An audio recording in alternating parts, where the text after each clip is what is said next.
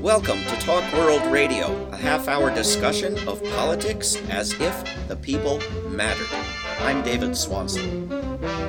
This week on Talk World Radio, guess who's being taxed less than they used to be?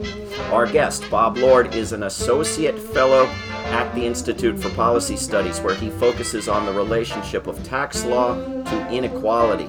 He was co-author of a recent briefing paper that found that taxes on the rich are 1/6 of what they used to be. Bob Lord, welcome to Talk World Radio. Thanks. Good to be here.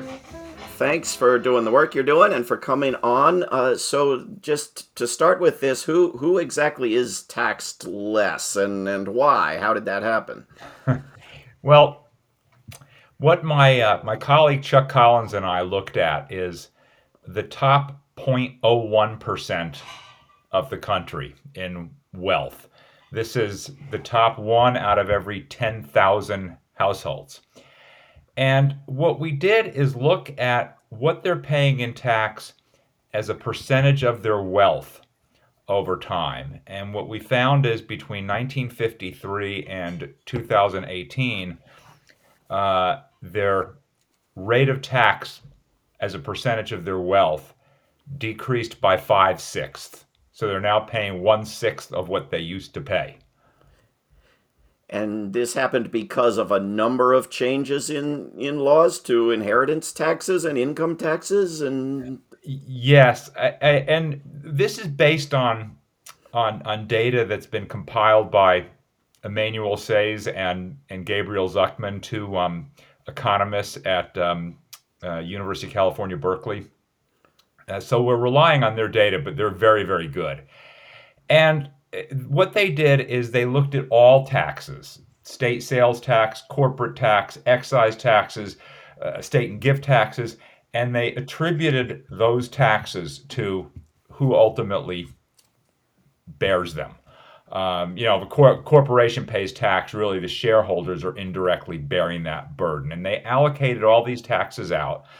And we took what they found as the taxes that the various groups are paying. And we focused on the top 0.01% because that's the very, very top. And then we're not able to say they paid this percentage of their wealth back in 1953 and this different percentage in 2018. But we were able to figure out what the relationship of those two percentages were. And the relationship is that in 1953, it was 6 times as much as a percentage of wealth as now. Yeah. Pretty stunning. I imagine what you know of the trends since 2018, and including during this disease pandemic, there's not been a lot of wealth movement from the super wealthy to those who need it. It hasn't gotten better because you identified two key factors. One is the Trump Tax Act was only just beginning to take effect in 2018. So in 2018, a lot of the tax that was being paid was based on the law prior to 2018. 2018 made the tax law even better for the very, very wealthy. And then, of course, with the pandemic, there are just monstrous gains at the very, very top. The billionaires have increased their wealth by, I think, over a third. Just in a year. It's absolutely stunning. But this is the culmination of changes in the tax law that have been going on really since the 70s, but certainly since 1980, where we've been taxing wealth less and work more. And so if we're taxing wealth less, dividends, capital gains, the types of income that folks with wealth generate, if we're taxing that less, then they're going to be paying a whole lot less as a percentage of their wealth. Yeah. And Bill, when you talk about billionaires, that's an even smaller group than the group we were talking about earlier, right? It is. The billionaires are only 650 or so people. So they're much smaller than that top 0.01%. The top 0.01%, I think that the entry point for that is someone has to have wealth of, I think it's around 200 million or so. It might be a little bit less. It might be closer to 100 million. So they're really, really wealthy. They're not billionaires. However, if you look at the average wealth in that top 0.01%, it is very close to $1 billion because it Yeah, also includes the Jeff Bezoses and Elon Musk's. right. There is a bill in Congress for a wealth tax. What do you make of that proposal and of other proposals, whether or not introduced in legislation? I I think the wealth tax proposal, which is Elizabeth Warren, Pramila Jayapal, and I believe Brendan Boyle have proposed this. It's a very very good proposal because here's the thing, David. When you or I pay income tax, it impacts our life decisions like how hard we work, how long we work until you retire, whether our spouse needs to work, all sorts of things like that. When we pay sales tax, especially on a high ticket item like a car, it impacts what we buy, how much we can buy. When the very, very, very rich pay any other kind of tax, the only function it has is as a wealth tax. It doesn't impact their decisions like on how much they work or what kind of job they take or when they retire or what they buy. They buy whatever they want. They do whatever work they want to do. And they live wherever they want in however large or small a house they want to live in. So the only impact any tax has is on their wealth. And so why not go ahead and measure their taxes according to where the taxes are impacting them? Because the bottom line is that if the very very wealthy are being taxed fairly, wealth stops accumulating at the top.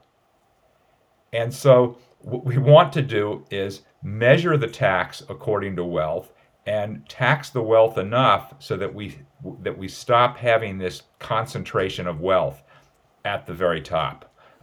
When you look at just the past history since 1980, it's unbelievable. This group, this top 0.01%, they have 4 times the share of the nation's wealth as they did back in 1980. They've gone from a little under 2.5% to a little under 10% of the nation's wealth. So this is one out of every 10,000 people having 10% of the country's wealth. They're 1,000 times as wealthy as the average person. Yeah. It's interesting that you don't mention that the taxes that billionaires or anybody else pays, and I think this is a very American thing not to mention, has any impact on what we get out of the government in terms of public services. I mean, with over half of this money going into wars and preparations for other wars, we don't always think of taxes as getting us something in return, the way that I imagine thinking of them if I lived in Scandinavia or some parts of Europe or Asia where you pay taxes and you get the billionaires to pay their taxes and you get something back for them. Doesn't this have a little bit to do with people's dislike of taxes in the United States? I suspect it does because you're right. In Scandinavia, folks aren't as resistant to paying tax because the government does a lot of good stuff. I think we're starting to see that just last week with the passage of the COVID relief bill, which the reports are is going to take one half of children who are living in poverty right now out of poverty. It's not enough, but it's a good start. Uh, yeah, it's definitely a start. What about other possibilities to reverse the trend, such as a financial transaction tax? I think there's a bill to do that in Congress, or taxation on corporations, or taxation on super high incomes, or taxation on huge inheritances. What's the best combination of changes that would turn things in the opposite direction?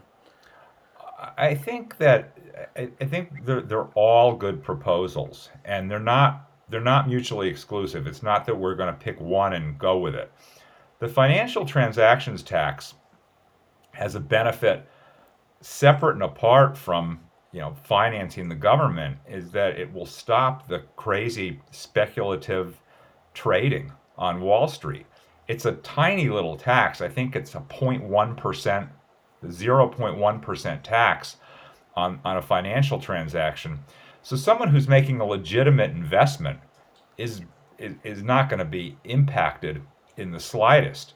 But someone who's buying and selling and buying and selling 4 million times a day, well, they're going to get hit pretty hard. They're going to have to stop functioning that way. So that has, like I said, a benefit all its own. The estate and gift tax system, I've actually been personally doing a lot of work on that lately, and it's an optional tax at this point. Even billionaires can hire high-priced lawyers and accountants and avoid the tax entirely.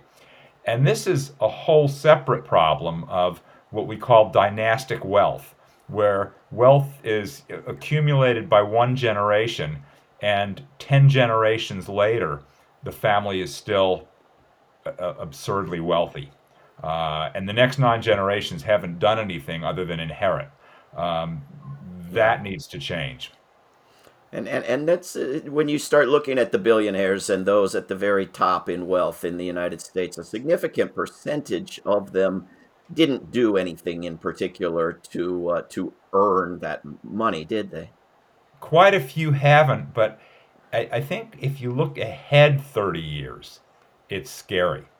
Where you have, a billionaire with, say, 20 or 30 or 50 or $100 billion of wealth, and it just goes to the next generation through creative planning, or mostly goes, and then just continues to accumulate because, I mean, these people have the best money managers in the world working for them.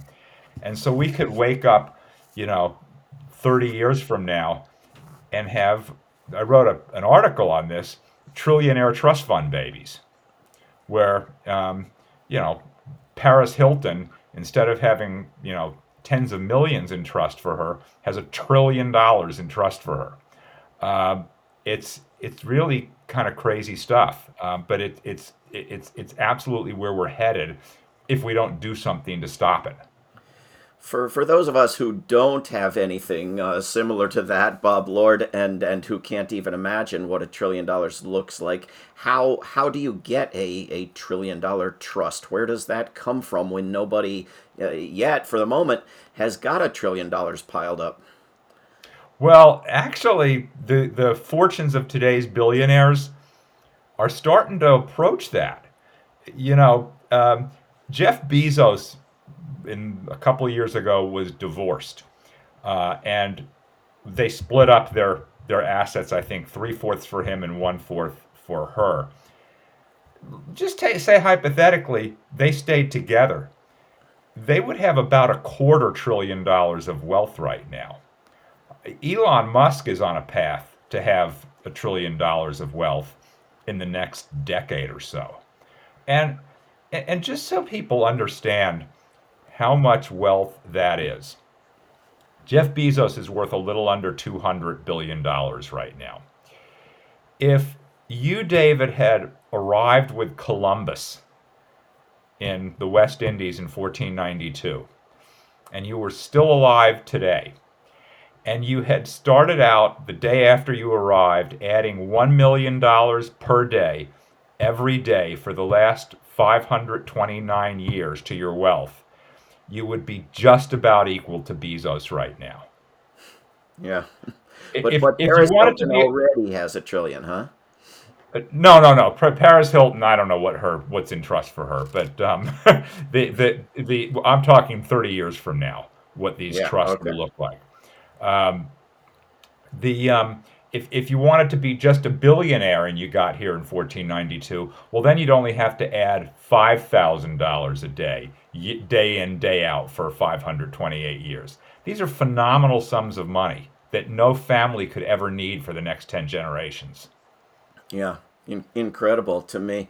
Um, what about corporations? All the corporations that used to be more heavily taxed, and all the corporations that reportedly are not paying a dime in taxes. Is that not a place to go after for the wealth that's needed for useful things?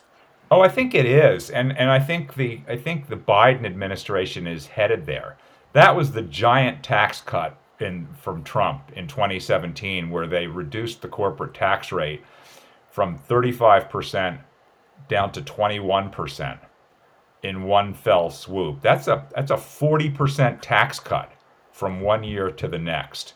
And I think the Biden plan is to restore about half of that tax rate to bring it back up to 28%. It gets a little tricky because these corporations uh, can move. They can become French corporations or German corporations or Cayman Islands corporations where the rate's really low. So there has to be there's a lot of work to do to make sure the tax can't be avoided by the corporations expatriating, but it can be done. And, Yeah. and the next step really is for the developed countries to get together and uh, together stop this, not enter into this competition, which is really is a race to the bottom where each country is trying to cut its corporate tax rate to draw in business. Yeah, disastrous. And what about a more progressive income tax system? Can we go there? What are the chances with Joe keep the filibuster in place, Biden going there? Well, if we keep the filibuster in, I guess you could keep the filibuster in place if you're trying to raise income tax rates, because that can be done through something called budget reconciliation, where the filibuster doesn't apply. You As know, the many the things could have top been done in recent weeks, right? If there were anybody willing to do them, right? right. The top individual tax rate now is 37%. Back in the Eisenhower administration, I think it was 91%. Yeah. I don't know if you need to go to 91%, but certainly if someone's already, and we're dealing with marginal rates, we're not dealing with the first dollar you earn taxed at that amount. This is where you get above a certain amount, and each additional dollar is taxed at a higher amount. If someone's already, put away, 2, $3 million in income in one year, shouldn't the next dollar after that be taxed a lot more heavily than 37%? I mean, do we really want these fortunes to keep accumulating, or do we want to uh, allow everybody to benefit? Yeah. And there you could also get rid of the cap on Social Security taxes, right? So that the super wealthy don't pay Social Security tax only on the first teeny tiny bit of their income. Right, and they're also Social Security taxes now are only applied to wage income. They're not well. They're applied. Well, no, the Social Security taxes are only applied to wage income. So should they apply to other forms of income, dividend income, interest income, rental income, and so forth? Yeah. A lot of money out there to be had. What about to stray wildly from the Biden administration? What about the idea of moving a teeny bit of money out of militarism as a source of funding government, and maybe actually lowering taxes on ordinary non mega wealthy people? This seems to be off the agenda, but I hear about, these guys may get to a trillion in wealth someday, and I see a trillion being flushed down the war machine every single year, another trillion, another trillion. Uh, isn't that? I mean, why does it always have to be? We'll just raise taxes on something, which of course the media uses to scare everybody because they get the impression it's going to be raising taxes on them. What about moving money within government as a source of funding things? Well, if you add to the Pentagon budget related things like the VA to care for veterans and so forth, we're right around $1 trillion a year on military spending, which is it's an unbelievable amount. I mean, the last I saw it was equal to like the next 20 some countries combined and how much we spend every year. And the statistics about where we have uh, service personnel stationed, I think it's like 60 or 70 countries. The number of bases we have strewn around the globe is some ridiculous number, like 800. Um, of course, look, uh, every kind of dominant civilization reaches a point similar to where we are, and ultimately they have to pull back. The British were in a comparable position in the first half of the 20th century, and they had to cut back. It'll be time for America to cut back, and really the sooner we do it, probably the better. Yeah, I would think so. It should have long since been done. How this is something I think you've researched and written about. How exactly do billionaires and the super wealthy, or at least those of them who take a part in it, prevent the Congress from taxing them more? How do they? How is it that Congress members end up working for this very small percentage of their supposed constituents? Well, I think it's campaign finance is the first place to look. Um, this number is old, so it may have gotten worse since then.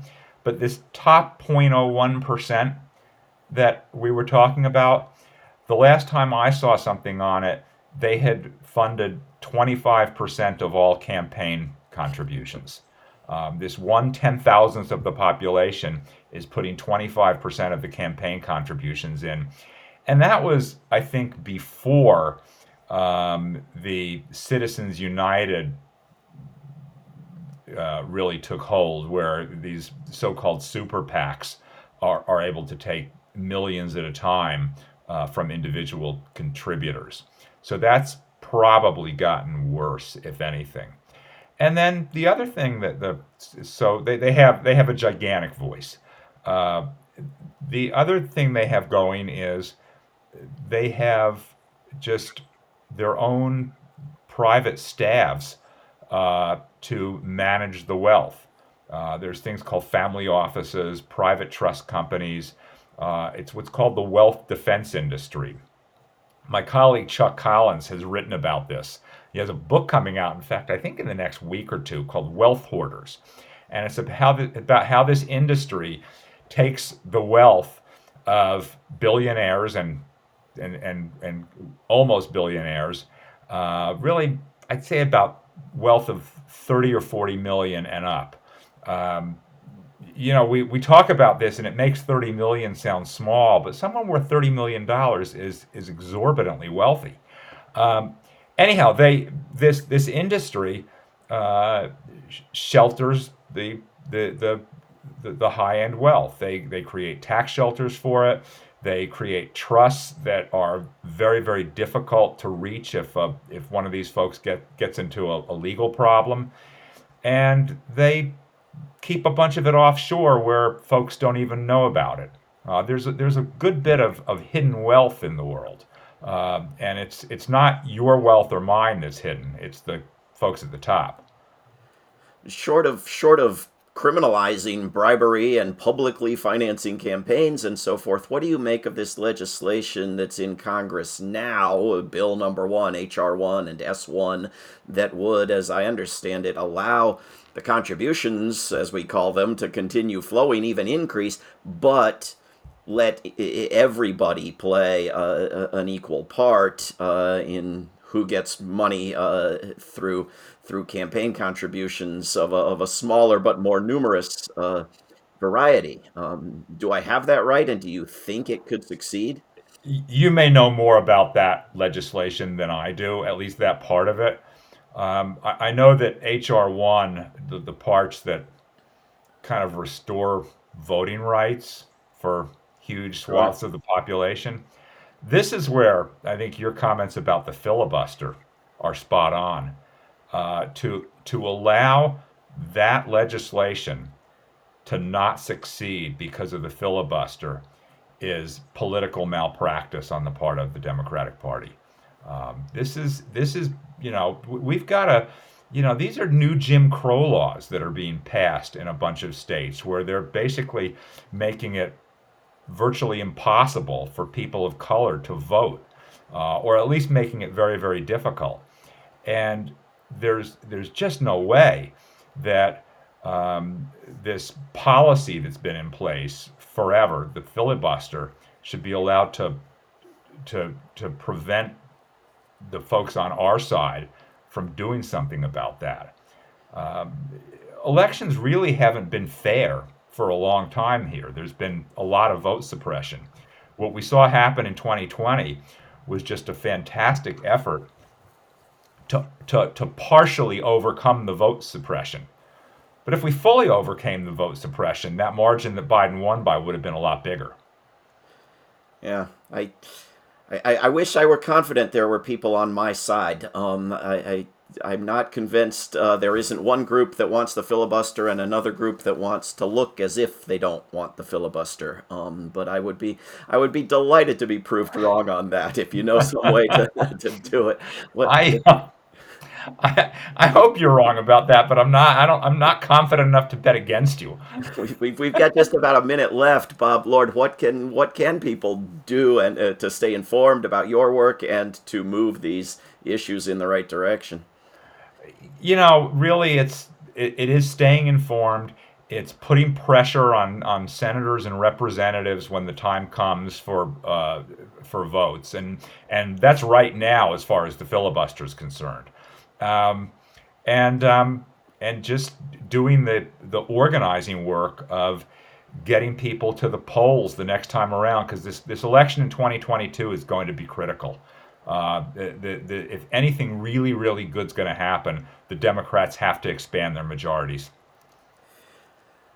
I hope you're right, and I hope it comes to pass. Bob Lord is doing terrific work at the Institute for Policy Studies, a wonderful organization that employed the great Steve Cobble, whom we recently lost, but whose influence I hope will last for many, many years.